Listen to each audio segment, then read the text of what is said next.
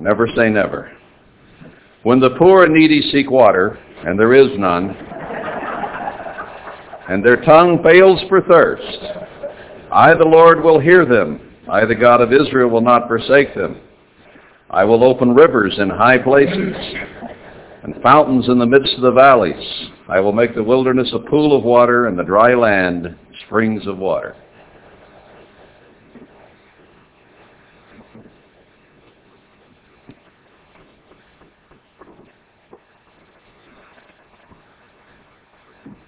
Here's one more, a good one. We haven't been to Isaiah 11 this feast yet, have we?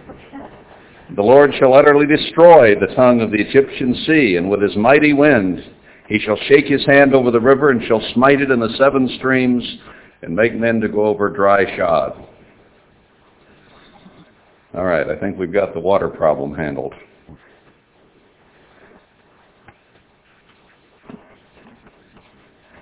We'll keep an eye on the weather. If this persists and it keeps raining, we might just remove and go back to Anatop tomorrow for services, and then have our meal and picnic and everything afterward. So that would be an alternative that we could do if this continues. I think it's kind of eased up somewhat now. But what it does is it comes down this amphitheater and right down in front of the stage, and the only place it has to go is in this back door.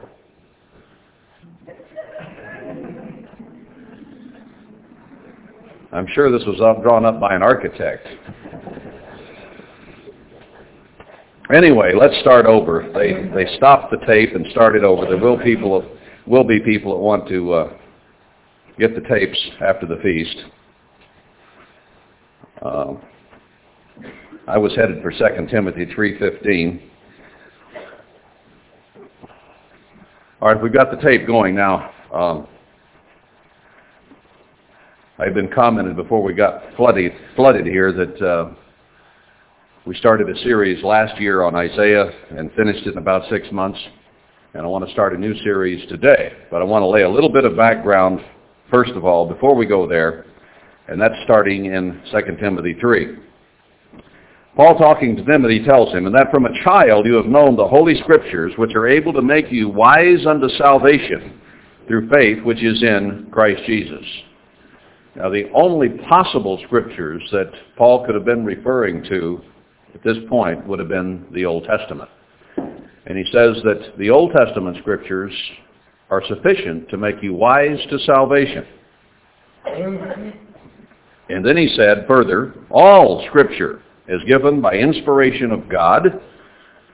So everything in the Old Testament is inspired of God and is profitable for doctrine, that is for teaching. So we can use the Old Testament for teaching, for reproof, for correction, and for instruction in righteousness. So we can go to the Old Testament and obtain all four of those things: proper teaching, reproof or rebuke, for correction or guidance and direction in our lives, and instruction in righteousness. Now let's go from there to 1 Corinthians 10. 1 Corinthians 10. And here I want verse 11. Now the context here is talking about an experience that ancient Israel had and what happened to them as a result of their disobedience to God. Verse 11, "Now all these things happened to them for examples, and they are written for our admonition, upon whom the ends of the world are come." So every example, every historical happening, every event that is recorded in the Old Testament was put there specifically for us, upon whom the ends of the world are come. Now this verse in 1 Corinthians 10 could never have been truer than it is this very moment. We are closer to the end than any people have ever been. We're closer than we were yesterday. So these things were written for us this very day, that we are to consider them, everything that is written in the Old Testament. I want to give you one more along these lines. Now, I know most of you here have heard me use these several different times, but beginning a new series, which may prove to be somewhat lengthy, I think it's good that we reiterate this since we are going back again to the Old Testament. And let's understand that the Old Testament is just as pertinent today as it was in Paul's day or Isaiah's day, for that matter. Romans 15, verse 4. For whatsoever things were written before time were written for our learning, that we through patience and comfort of the Scriptures might have hope. The implication is hope for salvation. So everything that was written back there was to give us hope of eternal life and salvation. So we cannot minimize what is there. We tend to sometimes depend, I think, too much on the New Testament, and it's easy to forget the Old, but the Old lays the background for the New. And what Israel went through in the past is what we still are going through today.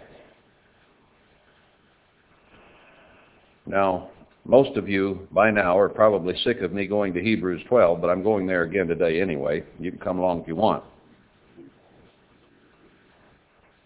That was already mentioned this morning, in fact. In Hebrews 12, there is a key that is fully as important as the key Mr. Armstrong had when he wrote the key to the book of Revelation. Now, he had a key of understanding, and he wrote that little booklet to show that the knowledge he had was important to open up the book of Revelation that it might be understood. There are just certain things in the Bible you can't understand unless you have a key to unlock that understanding. And we missed a key for a lot of years that is clearly written in the Bible that is vitally important if we are to understand and be able to unlock a lot of the meaning of the Old Testament. Now, a lot of people say, well, we already understand the Old Testament. Not only that is we understand it, but it's basically been done away except for those prophecies about physical Israel and the destruction that is about to come upon it. And traditionally in the church, ever since I can remember, and I can remember back further probably than any of you, that doesn't attest to seniority or importance, just to old age and having started young in life. Well, we preached that Israel would fall. Now, Israel is about to fall, and there's nothing wrong with that teaching, but there was some additional important information that we did not understand that has cost us dearly in the last 20 years. That key to understanding is in Hebrews 12. Now, this morning we were hearing about the Old and the New Covenant. We were hearing that we have come to the new, that God has offered it to the few. He hasn't offered it to the world as a whole yet, but he's offered it to the few from the time of Christ and the apostles onward, and even made it retroactive to a few who are listed in Hebrews 11 among, I'm sure, others. But here he's discussing correction of the people of God, and that God loves us and does correct us. Then he talks about one who would not be entreated or corrected, and that was Esau. He had gone so far and profaned himself so far and taken the birthright that was due him so lightly and sold it so cheaply that he simply could not change his attitude. That sense of the cheapness and the lack of value was something he could not overcome, nor, when he began to see the enormity and the importance of it, could he forgive himself and rise above his self-pity and repent and move forward. He did not realize that he was losing anything until it was gone. You never miss the water till the well runs dry. And when it did run dry, and he began to realize that, he lapsed into such depression that he couldn't get over it, and his people who have followed him down through the centuries generations and generations from Esau or Edom, still are trying to get the birthright back from Joseph. And the Bible clearly shows that in the end time, Esau would prevail over Israel. And we have Esau or Edomites very much behind the scenes in the American government and the advisors to the government and to the other Israelitish nations wherever they are located on earth. And Esau is quickly putting himself in position to take vengeance upon Jacob very shortly now. It's already in process. But that vengeance, that vengeful attitude, that lack is still there. And the hatred is still there. It has not departed in all these thousands of years. Sometimes we think what we are doing is not all that bad or pretty innocent, but look how long the lack and the weakness and the sin of Esau has lasted. More than 3 or 4 generations. It's just gone on and on. But he sought repentance carefully and with tears. You know the story pretty well here. I'm not going to read it all for sake of time. But Paul says here in verse 18, "For you are not come to the mount that might be touched and that burned with fire, nor into blackness and darkness and tempest, and the sound of a trumpet and the voice of words, which voice they that heard entreated that the word should not be spoken to them any more." Scared them when God spoke. "For they could not endure that which was commanded, and if so much as a beast touch the mountain, it shall be stoned or thrust through with a dart. And so terrible was the sight that Moses said, I exceedingly fear and quake." We are not come to Zion, he's saying, and he was telling these Jews who had been converted, and even though they had been physical Jews, now were spiritual Jews, which is far more important. He says, forget Sinai. We don't come there anymore. All the principles come forward of the ceremonial laws and sacrifices and so on that were then, but they are not in effect today. Circumcision is not necessary. In fact, he says if you're going to keep that, you have to keep the whole ceremonial system. Paul makes it very clear circumcision is not required, nor is the separation of women and all of those ceremonial things that went on. There is a spiritual principle involved, but none of that is in effect today. Some still believe it, and they better go out there and sacrifice some bulls and goats and sheep if they believe that, because that's part of the package. You accept that package. But we don't go to Sinai now. Well, then where do we go? Let's understand. Verse 22, you don't go to Sinai, he says, but you are come to Mount Zion and to the city of the living God. And he goes on and names other things, but I want to comment on them as we come down this. You are come to Mount Zion. All right, we are New Testament Christians. What does Mount Zion have to do with it? Wasn't that a place in ancient Jerusalem? Yes, it was. Part of the capital, and it's where David's throne was. But somehow it's brought forward here into the New Testament understanding. So we're come there, and the city of the living God, the heavenly Jerusalem. Now we're told in Revelation 21 that the bride of Christ is the heavenly Jerusalem. I won't go back to Isaiah 60, verse 14, and Isaiah 62, verse 10 or 11, I think it is, if I recall. But it calls the converted people at this time the city of the living God. Very clear in Revelation 21 that the holy city coming down is the bride. And we know the bride is the first fruits of the firstborn, and that there are only 144,000 of them. It says of the 144,000 in Revelation 14, these are the first fruits.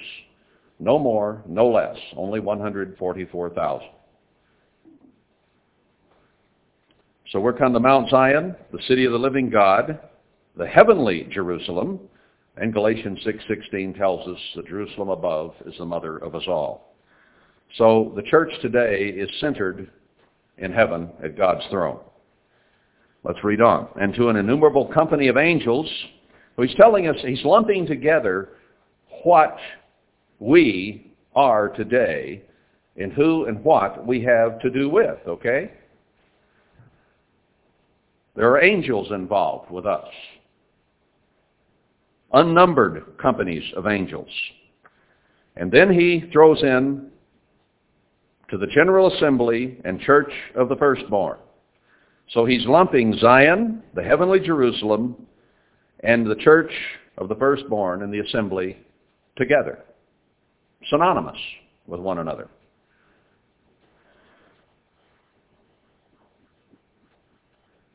All right, which are written in heaven, and to God, the judge of all. So he's lumping the church, Zion, Jerusalem, and the angels together with God the Father, the judge of all, and to the spirits of just men made perfect or mature. So he's lumping us then also as a New Testament church with Abraham, Isaac, and Jacob, with Noah, with David, with all those in Hebrews 11, if you will. And to Jesus, the mediator of the new covenant. So we're not in the old covenant now. We are in the new covenant with Jesus Christ, a new agreement. And to the blood of sprinkling that speaks better things than that of Abel. The sprinkling of Jesus Christ's blood is far more important than the sprinkling of the blood of the sacrifices that Abel offered. Now, let me pull this down to understanding. And that is that the church is linked with two key words here, Zion and Jerusalem. So, armed with that knowledge that Paul gives us here so graphically and so beautifully in these two verses, we can go back to the Old Testament. We can read the prophecies of Isaiah, Jeremiah, Ezekiel, Daniel, the minor prophets, all the prophets of the Old Testament. Psalms is a book of prophecy. And when we see the word Zion or Jerusalem, we do not have to equate it to ancient Israel standing at the base of Sinai only. We have license here to also apply it to the New Testament church. And it is almost unbelievable how much understanding is shed when we can tie those Old Testament prophecies not only to the peoples of New Orleans, the peoples of New York, the peoples of anywhere in Israel, together with the church. In other words, what is happening to the physical nation very shortly now, and may have already really begun to happen, first had to happen to the church. God is not dealing with physical Israel first and foremost today. God is dealing with spiritual Israel. He's dealing with those he has called to the new covenant. He has not called the Jews to the new covenant. In fact, the Jews are completely cut off from God today, the physical Jews. Let's understand. Jesus Christ told the leaders of the Jews, the Pharisees, I am taking the kingdom of God away from you and giving it to a people you do not know. With that statement, he conferred authority or transferred authority from the Jews to Peter, James, John, and those who would succeed in the future. He had divorced Israel, and what does divorce mean? It means it's over and out. That's what divorce means. Done, finished, over. Not only did he divorce them, but he told them later on, I'm taking it away from you. Now, ironically, we have a lot of people in the greater church of God today who are looking more and more to the Jews for authority. Now, Christ was very upset with them in his day, and they haven't gotten any better since. When that veil of the temple was rent in twain, when Jesus Christ died, any people who did not accept him as their sacrifice, as their Savior, were completely cut off. The veil of the temple was rent in twain, and it gave anyone who would go through Jesus Christ access to the Father 24/7. Anyone who did not accept Jesus Christ was completely cut off and has no access to the Father. That may seem a bit harsh, but did not Jesus tell those same people, I think in John 10, I am the way, I am the door, and no sheep can get in any other way. If you don't come through the door, you don't get there. And he said, I have sheep, other sheep, not of this fold. He was talking to the leaders of the Jews when he said that. He told them, you don't come through me, you don't get there, and I have other sheep. Which other sheep? Clearly, the New Testament church.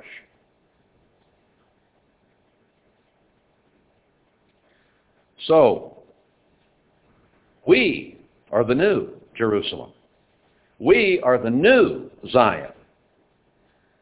So when we read the Old Testament scriptures, which include Jerusalem and Zion, we can take them personally because he's dealing first with the church, and he will not deal with ancient Israel or physical Israelites who are not followers of Jesus Christ until the millennium or great white throne judgment, depending on whether they live through the millennium or are resurrected later on. They worship, they know not what. Only those whom God has called and opened the minds of today are a part of the new covenant and have access to God and have opportunity to be first fruits, to be a part of the 144,000 who will be the bride of Christ. That's all. No one else. I refer you to the series of 9 on how exclusive is the church. It will answer those questions in detail and add even more to prove it. But all these scriptures then are inspired of God and are written for us upon whom the ends of the age have come. And we need to understand them. So today, I'm going to go to the Old Testament, which we have already seen has been brought forward for us. Paul quoted it constantly. And I'm going to go back to the book of Jeremiah. We did Isaiah, and next in line, time order, is the book of Jeremiah. There is much in here for us to learn, and there's much to look at from the standpoint not just of physical Israel, but of spiritual Israel, to whom it was written. You see, Jeremiah prophesied to ancient Israel, didn't he? He walked the streets of Jerusalem. He went to various areas, and he gave them warning of a destruction, calamity, and captivity to come. Okay? It didn't need to be written for those people. Jeremiah was there in the flesh, and he told those people what the prophecy for them was. So there was no importance of that being written down for them. The only importance would be for someone who came along after Jeremiah was dead, and those prophecies that he had made for those physical people then had been fulfilled, and they needed to be brought forth for a people to whom they would apply later on. Now, within the context of the book of Jeremiah, we have talk later on, and we'll get there, of a 70-year captivity. It is written, for us upon whom the ends of the world have come. Okay? Physical Israel, as per Jeremiah's prophecies, did go into captivity in Babylon for 70 years. But if you look at all the prophecies of the Bible, and you look for another 70 years that will be visited upon physical Israel in the end time, you can't find one. not there. There's 3.5 years of tribulation and Israel being destroyed and taken into captivity. Not 70. Well, there's not 70 anywhere else that you can tie to that. It must have a different application somehow. Does anyone know of a prophecy of 70 years captivity for Israel at the end time, physical Israel? I see no hands. There isn't one. So was this just a story that Jeremiah wrote? Or does it have somewhere a different application and a different meaning? I won't let that cat out of the bag yet. We'll get to it. It may be several sermons downstream.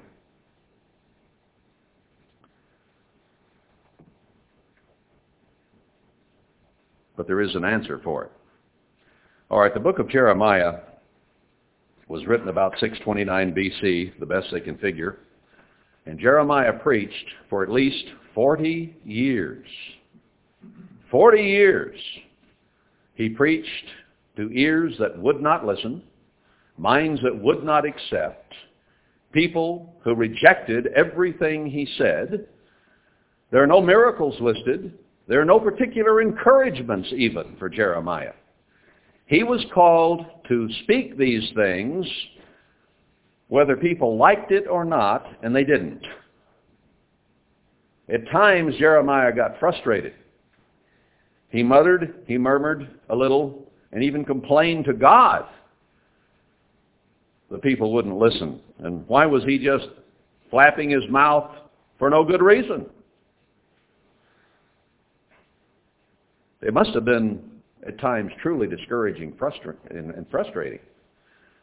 I wonder how Herbert Armstrong felt at times when he had researched, studied, worked at, preached and preached and preached. You know, he preached a long time. And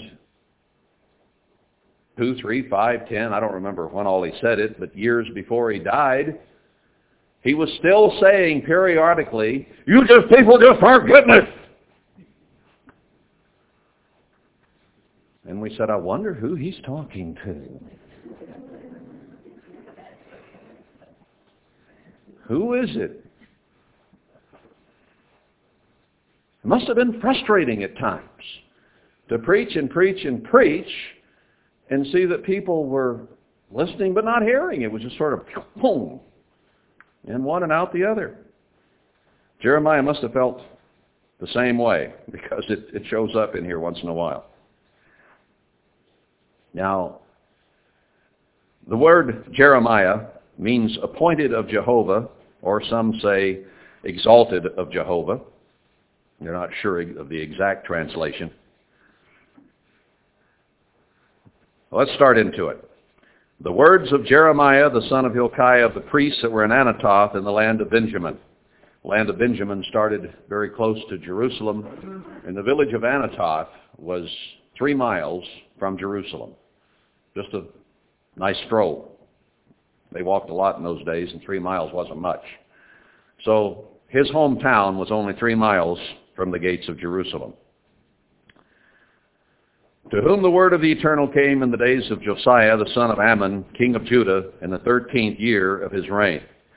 Now, you heard me mention a few moments ago that if the rain kept on and the water kept running in the door, that we might have to move out to Anathoth tomorrow. Why do we call it that? I mean, it's right here in the first verse of Jeremiah. Well, that's another one we'll get to, and I think it'll become very apparent why we felt that was an appropriate name for the little village that we are in the process of constructing. So he was a Benjamite in the land of Benjamin, town of Anathoth, to whom the word of the Eternal came in the days of Josiah, the son of Ammon, king of Judah, in the 13th year of his reign. He began preaching in the days of Josiah. I find that interesting in that Josiah was one of the most righteous kings that ever was in Israel. Josiah destroyed the groves, paganism, false worship, Baalism, and all those things, worked very, very diligently to get rid of them. Now, I think he ascended the throne at age 8. And 8 years later, when he was age 16, he was on a vendetta, a crusade, to destroy all pagan, evil culture and worship in the entire land of Israel. That says a lot for a 16-year-old boy, doesn't it? When do you guys think you need to stand up for God? Teenagers? 8-year-olds? Even a child is known by his attitude and actions. I don't think there is too young, is there? You could start accepting responsibility for your attitudes and your conduct and so on in a godly fashion. You don't have to wait until your age of accountability 20. I'll rebel till I'm 20 and then I'll be good. Maybe, maybe not. You might be in a bad attitude so long you can't get over it like Esau. Who knows? I just thought I'd throw that in. We're grappling, we're fighting to come out of Babylon. And here was a fellow who was quite young, and not only did he join the crusade, he led it to get Babylon out of their lives, to get Egypt out of their lives, to get Nimrod and Semiramis and everything connected with them out. And we have plenty of that in our land today. But the other interesting thing about Josiah is that even though he was a righteous king, Jeremiah began to preach in his days. Now, if you have a righteous king, and it looks like everything is going God's way, and this king is getting rid of Baalism wherever he can find it, why would you need to start having these dire prophecies of Jeremiah? Does that make any sense and fit? Let's go on. It came also, that is Jeremiah's word, in the days of Jehoiakim, the son of Josiah, king of Judah, to the end of the 11th year of Zedekiah, the son of Josiah, succeeding sons as kings, king of Judah, unto the carrying away of Jerusalem captive in the 5th month. So something happened at the end of Josiah's reign. His sons were not righteous. Do you think God understood that that would happen? Do you think God long ago could have understood what would happen to the church today? Do you think God knew that it would split apart after the death of Herbert Armstrong? Do you think God could know 1,000, 2,000, 4,000 years maybe before the end exactly the configuration of the church today? There is nothing new under the sun. Human nature has not changed. The way Israelites react has not changed, even spiritual Israelites. Remember that the early New Testament church began with great miracles. It began with the Holy Spirit coming in a very dramatic fashion. 70 years later, it disappeared. It went into great apostasy. False teachers came in, and the church had been blown apart and destroyed in approximately 70 years. It has been approximately 70 years since God called Herbert Armstrong, began to teach him the truth. A church was built, and now it is quickly disappearing over the horizon, scattered all to pieces, and people still falling away right and left. Ministers still going on, blowing and going, with the same attitudes, with the same pomposity, ego, vanity, and stuffed shirtism that we have known all these years. A lot of it hasn't changed. Woe be to us. The ministers need to change, including me, and so do the people. But the ministers receive double judgment because it's their responsibility to change themselves and show the people what they need to do. And if that isn't accomplished, they will answer very sternly before God. Josiah was a righteous king. He led them in a right way. His sons were not, and led them right back the wrong way. Then came the word of the Eternal to me, saying, verse 4, before I formed you in the belly, I knew you, and before you came forth out of the womb, I sanctified or set you apart, and I ordained you a prophet to the nations. You think God knew what was going to happen? Before Jeremiah was even born, God said, I'm going to raise that boy up, and I'm going to tell my people their sins, and they won't listen to him, and they will go into captivity. But God does nothing except he warns through his servants, the prophets. God warned us, brethren, of what would happen to the church a long time ago. Thousands of years ago, he wrote what would happen to worldwide Church of God in detail. And we didn't understand it. It happened, it's still happening, and over 90% of the church still do not have a clue what has happened and why, and blame it on someone other than themselves. It was my fault, and it was your fault. What happened? I think we essentially understand that now. We've been at it from so many different directions. But how many books did God write about it? We haven't covered them all yet. And God says don't let any of his words drop to the ground. So we better cover them all, hadn't we? What better is there to talk about than our troubles and ultimately our triumphs right now? When we're in the throes of confusion, frustration, and a ministry who has not a clue what they're talking about. You see, had they understood Hebrews 12, we would have applied all these scriptures to the church. We would have had an opportunity to understand our problem and where we were headed, and we would have had a chance to solve it. But we didn't have the key to unlock these prophecies in terms of what they meant to the church. We only understood what they meant to physical Israel.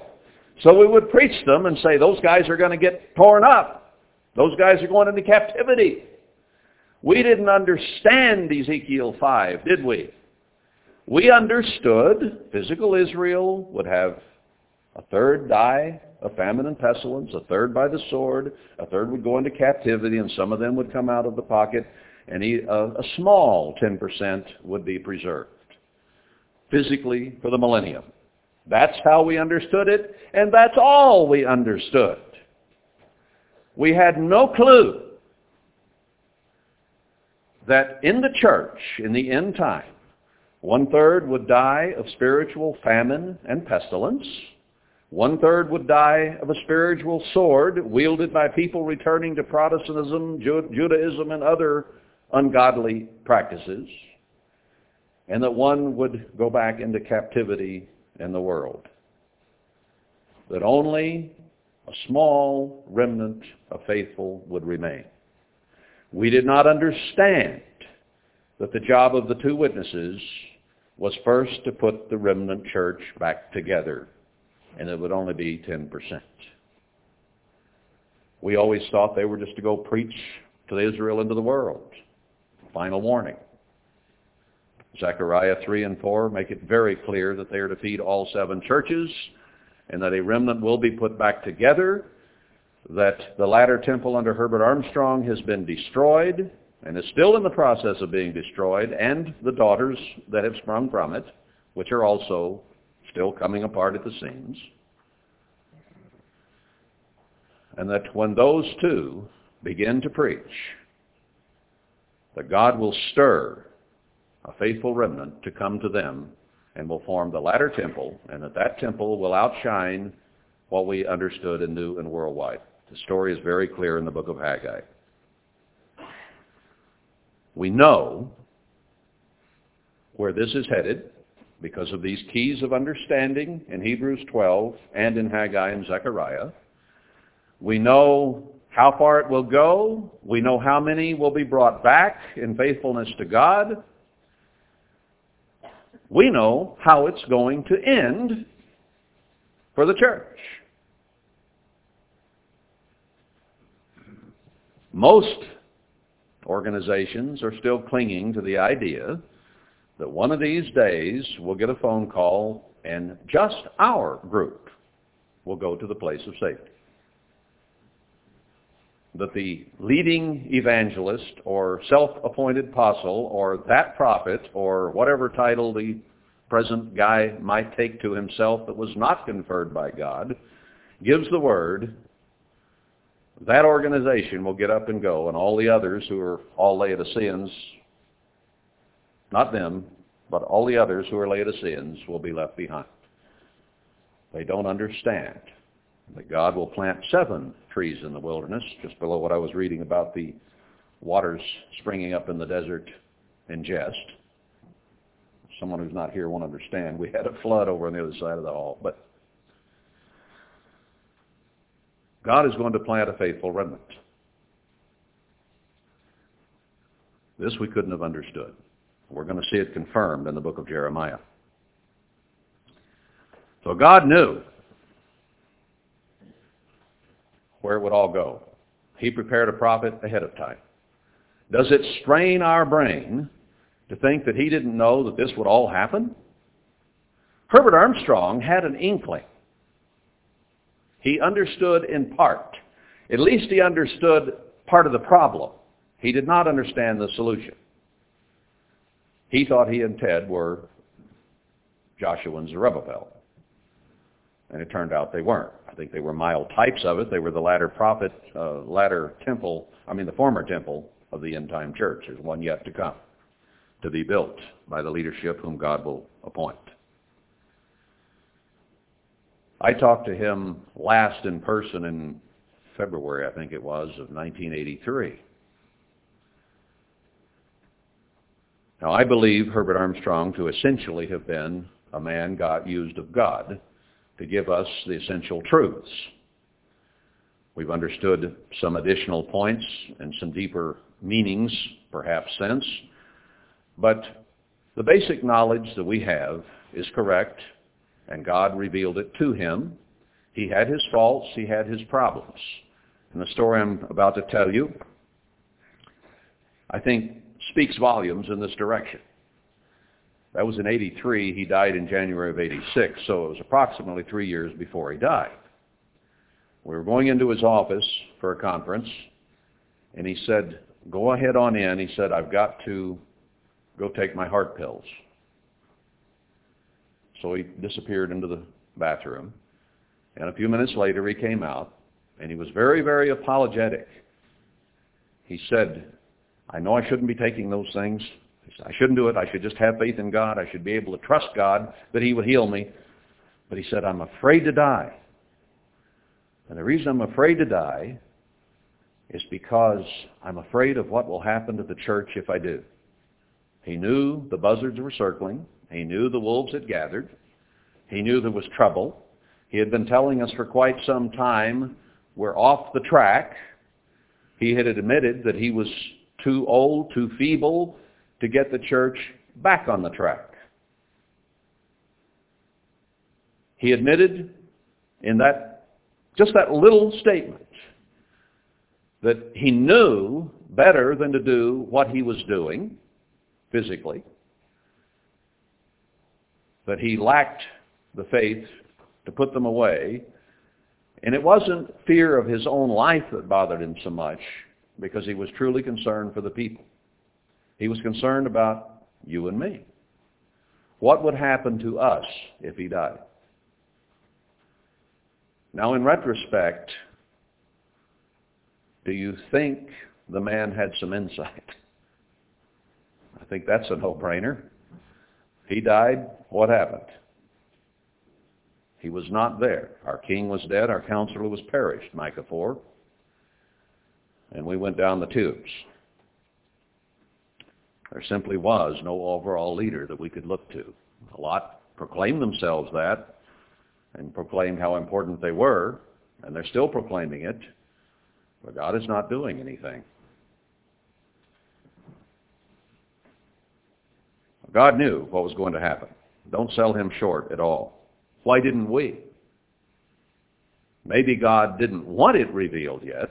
He wanted some of this to start happening. But he still did nothing that he did not warn through his servants, the prophets. Mr. Armstrong expressed uneasiness about the circumstances, but he didn't say the church is going to be spewed out. That was prophesied in Revelation 3. That Laodiceanism would be the big problem at the end, and God would have to spew it out. That included you and me. We got spewed too. It isn't those other guys, it's us.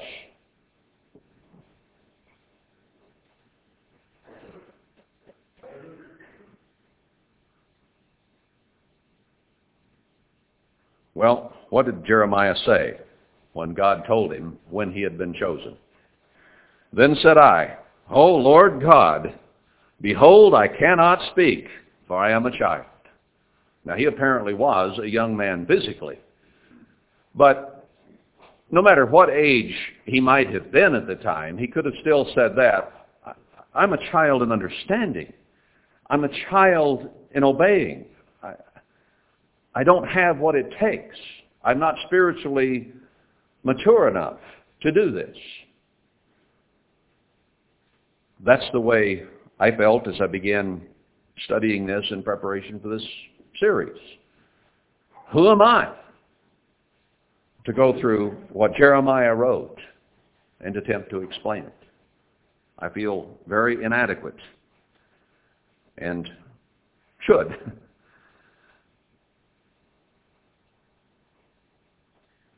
You know, humility really ought to come easily to us, shouldn't it? Why is humility so hard to come by?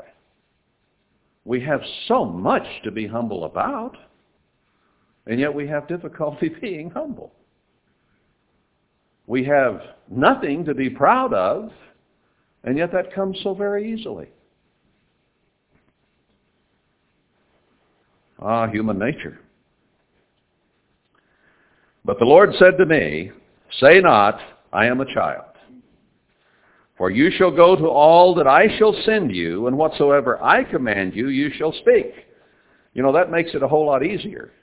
He didn't just send him out there on his own. He said, I'll command you what to speak. That's how I came to grips with this. I don't have to be a prophet, see. All I have to do is read the words of the prophets. That's all I have to do. Because God wrote it thousands of years ago, and it fits perfectly today, is pertinent to every day of our lives and every thought we think. So God did not necessarily need to raise up someone in Worldwide Church of God and tell the church it's going to fall apart. All we had to have done was read the words of the prophets and understood them, and we would have known what was going to happen because it's all written right here. You've heard the series on the minor prophets. I hope you've listened all the way through it. And in that, we came to astounding knowledge that all of this was written first and foremost to us, the church. Secondarily, to physical Israel, and it will happen first to the church, and we already see tens of thousands dying of spiritual famine and pestilence by the spiritual sword, and there's only going to be a 10% faithful group left. That's all. The rest will go into tribulation. Armed with this knowledge, we should have a leg up on doing something about it. Will we, brethren, be as Israel has always been? That is, hear it, maybe even believe it, but do nothing about it. 10%, small 10% at that. When they hear it, will believe it, and will respond to God, and He will send them where they need to go. You can watch that. It will happen. It's in the Scripture. I'm not going there today to prove it. Already been there. Listen to the minor prophets. So you don't have to worry. It's all written down. You just have to have the keys of understanding. That's what we were lacking. God opened our minds to see that, and now we can go back here and read this and understand how it applies, first of all, to us, second of all, to our physical Israelite brothers around us.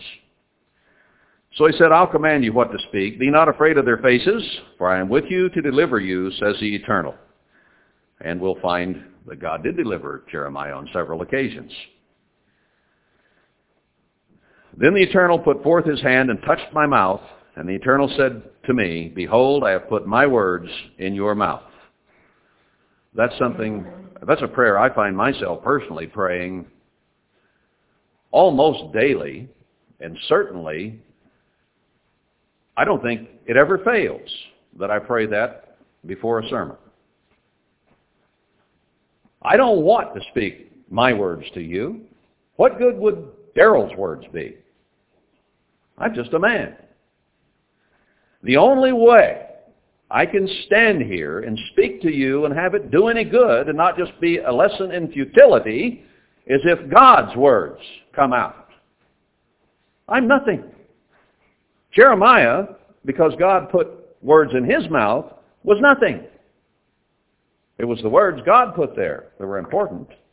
Why is it we in the ministry got puffed up about our own importance and have become so important that we almost forget God? We're here to glorify God, not ourselves, our positions, or our offices.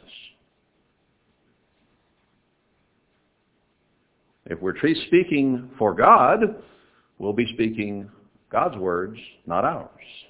We'll be bragging about God, not ourselves. For we truly are nothing.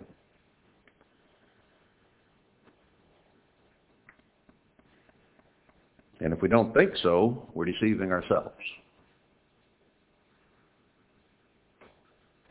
Verse 10, he gave him a lot of authority. See, I have this day set you over the nations and over the kingdoms to root out and to pull down and to destroy and to throw down, to build and to plant. Now, he gave that latitude, that authority to Jeremiah in terms of that physical nation right there, that day. And he did make some incredible prophecies about what would happen. Now, he started this in Josiah's day when everything was rosy and everything was headed the right direction. And he began to teach these people, Jerusalem is going to fall. It's going to be destroyed.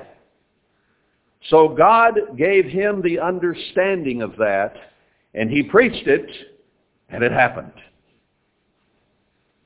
within his ministry. He also said that he was given authority to build and to plant. And we'll find as we go through here that there are some prophecies toward the end, and even scattered throughout, whereby he said there would be a gathering, a return from captivity, a spiritual renaissance and renewal. So he also presided over building and planting. Now I'm going to take this one step further. Since these prophecies apply first and foremost unto us upon whom the ends of the earth have come, Jeremiah had the authority from God to write this, and it would carry through for thousands of years and happen to the early New Testament church, and it would happen again in the same sequence to the end-time church. We'll get to that 70 years, but I've already mentioned that early New Testament church lasted 70 years and blew up. The end-time church has lasted 70 years and blown up. Is that coincidence? Or were the prophecies of Jeremiah written all those years back, carried through, and fit perfectly with what has happened today? So everything he writes here has to do not only with then and what will happen to the physical nation very shortly now, but what is happening to the church right now is in process. So we need to listen up to what Jeremiah has to say. He's the prophet. Moreover, the word of the Eternal came to me, saying, Jeremiah, what do you see? And I said, I see a rod of an almond. Can be translated a branch of an almond tree. There are other scriptures which show God is going to raise up a righteous branch here at the end. That's in Isaiah, other places.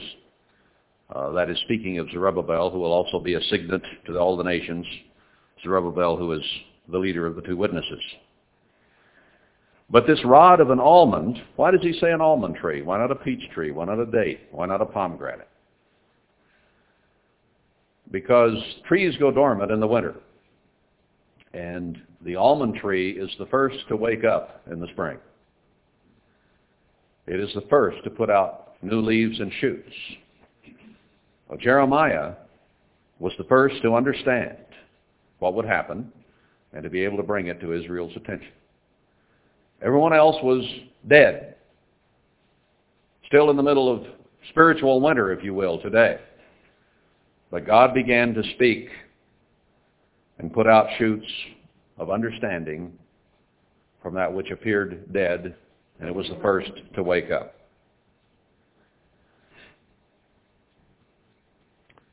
Then said the Eternal to me, you have well seen, for I will hasten my word to perform it. That backs up the explanation I just made of the almond branch. Starts early. See, God is going to start early to finish things. The almond tree starts early. So there has to be a beginning of the understanding. There has to be a fulfillment of the prophecies that are to follow in this book. And the word of the Eternal came to me the second time, saying, what do you see? Oh, he saw a rod of an almond tree, so something's going to start early, going to start soon, before anybody else wakes up, while the other trees are still dormant. But he also saw a seething pot, a boiling pot, and the face thereof is toward the north. So here's this huge boiling cauldron, and its face to the north. That is, the boiling, the bubbles, the troubles would come from the north. Then the Eternal said to me, out of the north an evil shall break forth upon all the inhabitants of the land. For I will call all the families of the kingdoms of the north, says the Lord. Now, yes, the Assyrian is the rod of God's anger, as shown in, I think it's Isaiah 6, right through that area. But we've looked only to the Assyrian so much in the church. But the Assyrian is not the only one involved. All the families of the north. Now this has to be understood from the perspective of the geography and the inhabitants, or inhabited part of the world, in that day. Jerusalem was the center. And that which came to the north of that is what we're talking about. Well, who was to the north? The Nineveh, the capital of Assyria, was there. That is also the capital of Babylon, the Chaldean Empire. It also was the capital of the Medo-Persian Empire in Shushan. So all those peoples from the north are included. It is presently the capital of Iraq, Iran, if you will, Ishmael. So all these peoples were to the north of Jerusalem. And we find in Psalm 83 and other prophecies that there is going to be a great coalition against Israel.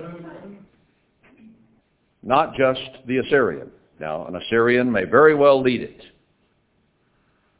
But if we're looking just to Germany, we may be in for a very rude awakening. This is going to be far larger than that. Do you think today the Germans are the only ones that hate us as a physical nation? Give us a break here. Name a country that really does like us. Well, you know, as an American might say, well, the Brits like us pretty well. Well, duh. They're us. We're Ephraim and Manasseh. They also were hated by all those other people. I've traveled considerably in my life, been to every continent but Antarctica now, and I haven't found too many people other than Israelites that like us at all. When I first started traveling approximately 40 years ago to other countries, I was not uneager to tell people I was from America. Now I try to take on a different accent or something. It's changed in the last 40 years, believe you me. And it's changed a lot in the last 2 or 3 years. Getting worse quickly.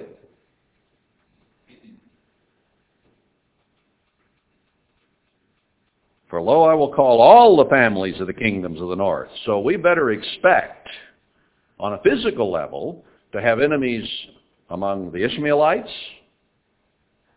among the Babylonians, maybe moved to Germany today, Austria, various other places. Maybe we'd better expect anyone who was Babylonian to be involved. Basically all the Gentiles.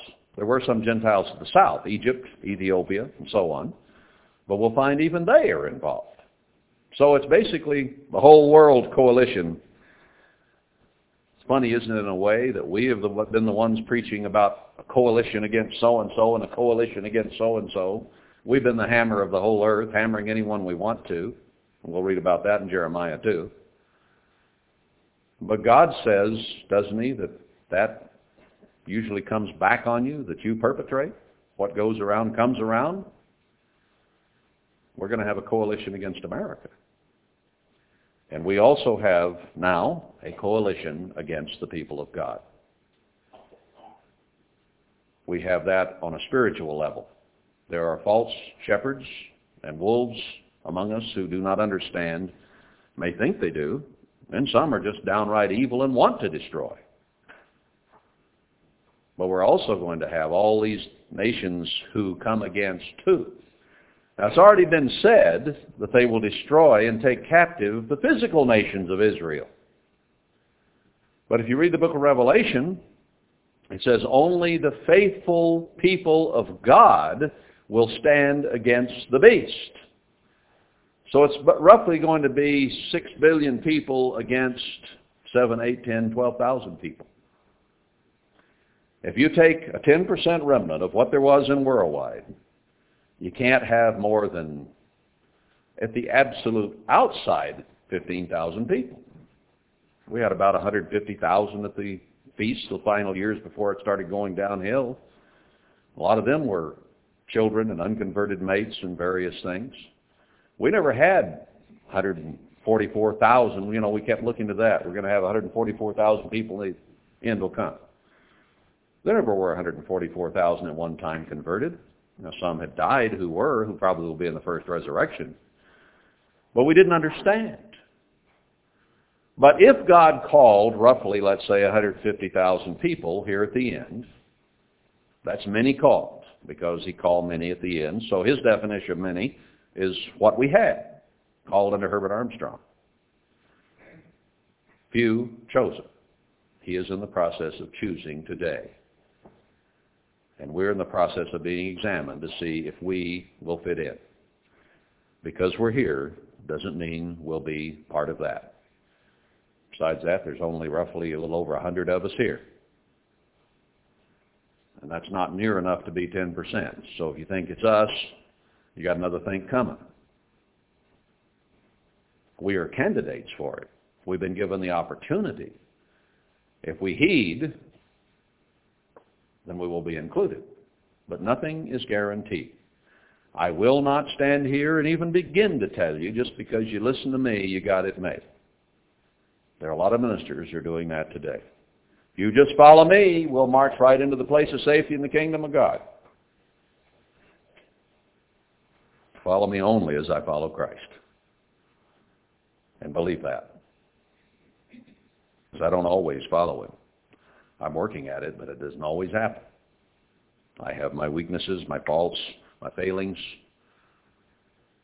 But I hope God will use me to preach his truth to his people in spite of it.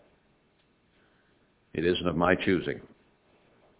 There are other things you can do that are a whole lot more fun than this. Believe me.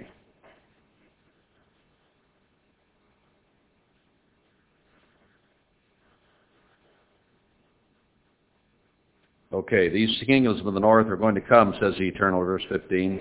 And they shall come, and they shall set every one his throne at the entering of the gates of Jerusalem, and against all the walls thereof round about, and against all the cities of Judah. It wasn't long until this began to happen when Babylon came against them. Just a matter of a few years. And I will utter my judgments against them, touching all their wickedness, who have forsaken me, and have burned incense to other gods, and worshipped the works of their own hands. We have a culture today that is an idol culture. We have created things that have gotten between us and God.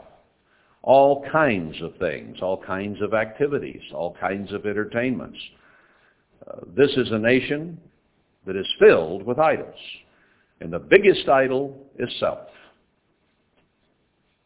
Our society has told us we should always take care of number one. You deserve a break today. You are important. You are number one. We have built up idolatry of self. We have deceived ourselves as to our true spiritual standing before God. Do you think that Revelation 3 about the Laodiceans is not all about self-deception? When you think you have need of nothing and you're dressed in fine righteous garments, and God says, you don't understand. You're wretched and naked and blind.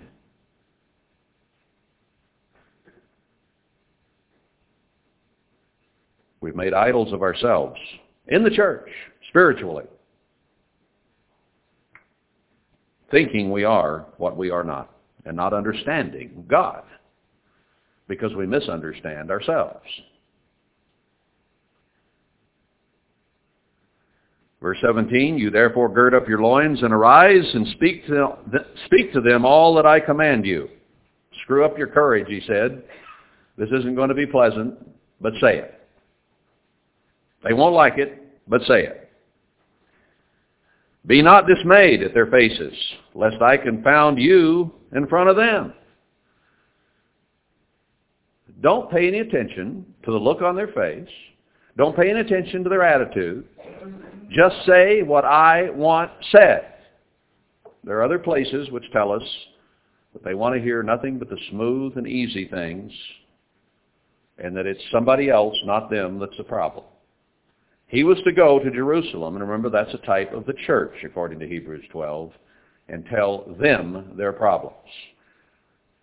God told Isaiah to cry aloud and spare not and tell my people their sins. Those who are converted today are the only ones who are the people of God. The rest are consigned to the millennium or the great white throne judgment. Those called out, converted, separated from the world are the only ones he's interested in at the moment for salvation. He isn't opening salvation to the whole world, just a few. And it wasn't because of how important or righteous or good or great or smart you and I were that we were called. It was of the mercy of God, and frankly, because we are and were, repeat after me, weak and base.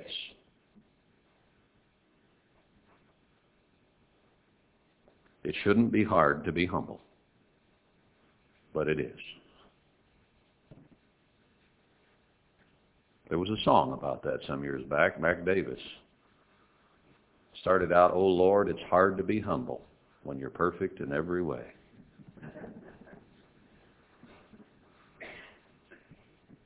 Couldn't even stand to look in the mirror. He got better looking each day.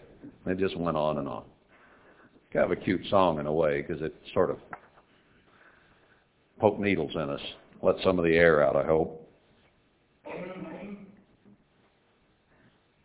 Don't be dismayed at their faces, lest I embarrass you in front of them. You know, he was under a threat from God. You better speak this whether they like it or not. Verse 18, for behold, I have made you this day a defense city. I'm putting a wall around you, Jeremiah. They can't touch you. I've made you an iron pillar. He's going to make him strong before them. And brazen walls against the whole land. He would be given God's protection wherever he went if he would preach the truth. Otherwise, he would be greatly embarrassed in front of all these people. And God would have seen to it that his embarrassment was complete. Against the kings of Judah, against the princes thereof, against the priests thereof, and against the people of the land. No one is spared. It's easy today for the ministry to blame it on the people who wouldn't do what they said. And it's real easy for the people to blame it all the preachers. But we all have to blame ourselves. Because God covers us all. And they shall fight against you. He just lays it out to him. This is what's going to happen, Jeremiah. They will fight you. But they shall not prevail against you. For I am with you, says the Eternal, to deliver you. Now, Jeremiah, as he went into this, it must have been perplexing and frustrating. All I'm doing is telling you the words of God. Why won't you listen to the words of God? God told me to tell you these things, and why are you fighting me? Must have frustrated him to no end at times. But God at least warned him ahead of time. If you preach my word, they'll fight it. They do not want to hear my words. Do you think most of the church is ready to listen to a sermon like this today? Now, in some organizations, you could go back and start reading this. As long as you applied it only to physical Israel and not to the congregation, you might get away with it. And some are, preaching very strongly how Israel's going to fall. But they're ignoring, to a great degree, the fact that spiritual Israel is falling and that they, the ministry, have an awful lot to do with it. You won't hear them admit that, will you? And you won't hear them preaching to the people that they are the problem. Why? Numbers and money. Those are the big keys. They want great numbers of people so they can feel that they are important, and they want lots of money so they can do their work and call it the work of God. And they talk about numbers of people incessantly, and they talk about giving more money constantly. And they browbeat God's people. And it's sad. The ministry right now ought to be humbling itself because of Ezekiel 34, Malachi 1, and we're not very far here from Jeremiah 23. And powerful, powerful scriptures about the ministry today. Now, if you think for a moment, all these scriptures don't have to do with the church. Why is it that you, General Assembly of the Firstborn, think that Jeremiah 23, Ezekiel 34, and Malachi 1 apply to today's ministry? There was a time we didn't even begin to think that. There was a time 20, 30, 40, 50 years ago when we would read Jeremiah 23, Ezekiel 34 and say that was the Methodists, the Baptists, the Catholics, the Mormons, and whoever else. Didn't have anything to do with the ministry in the church. If you had asked 30 years ago, taken a poll within the Church of God about what those chapters were talking about, they'd have told you that's his world's churches out here in Israel. That's those ministers out there. Our dearly beloved ministers couldn't have been involved, could they? Not 30, 40 years ago, no way, Buster.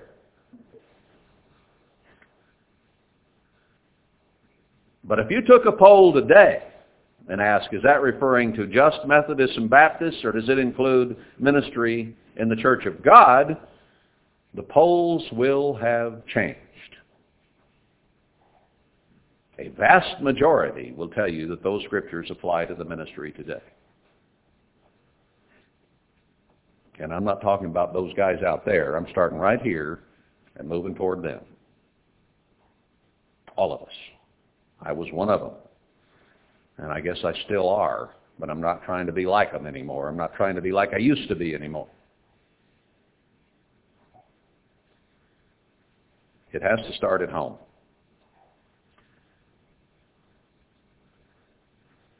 So if you're having trouble grasping that this is all talking about the church, then you better reanalyze those chapters we just talked about, which are about the ministry, and which you have applied to the church today. Because if those apply, so do the rest of it. What time is it? I'm done, aren't I? Well, we had 15 minutes of flooding. You got to get up and move around. But that's the end of the chapter. We'll stop right there. And if it doesn't, man, this is kind of hard to decide. If it rains all night,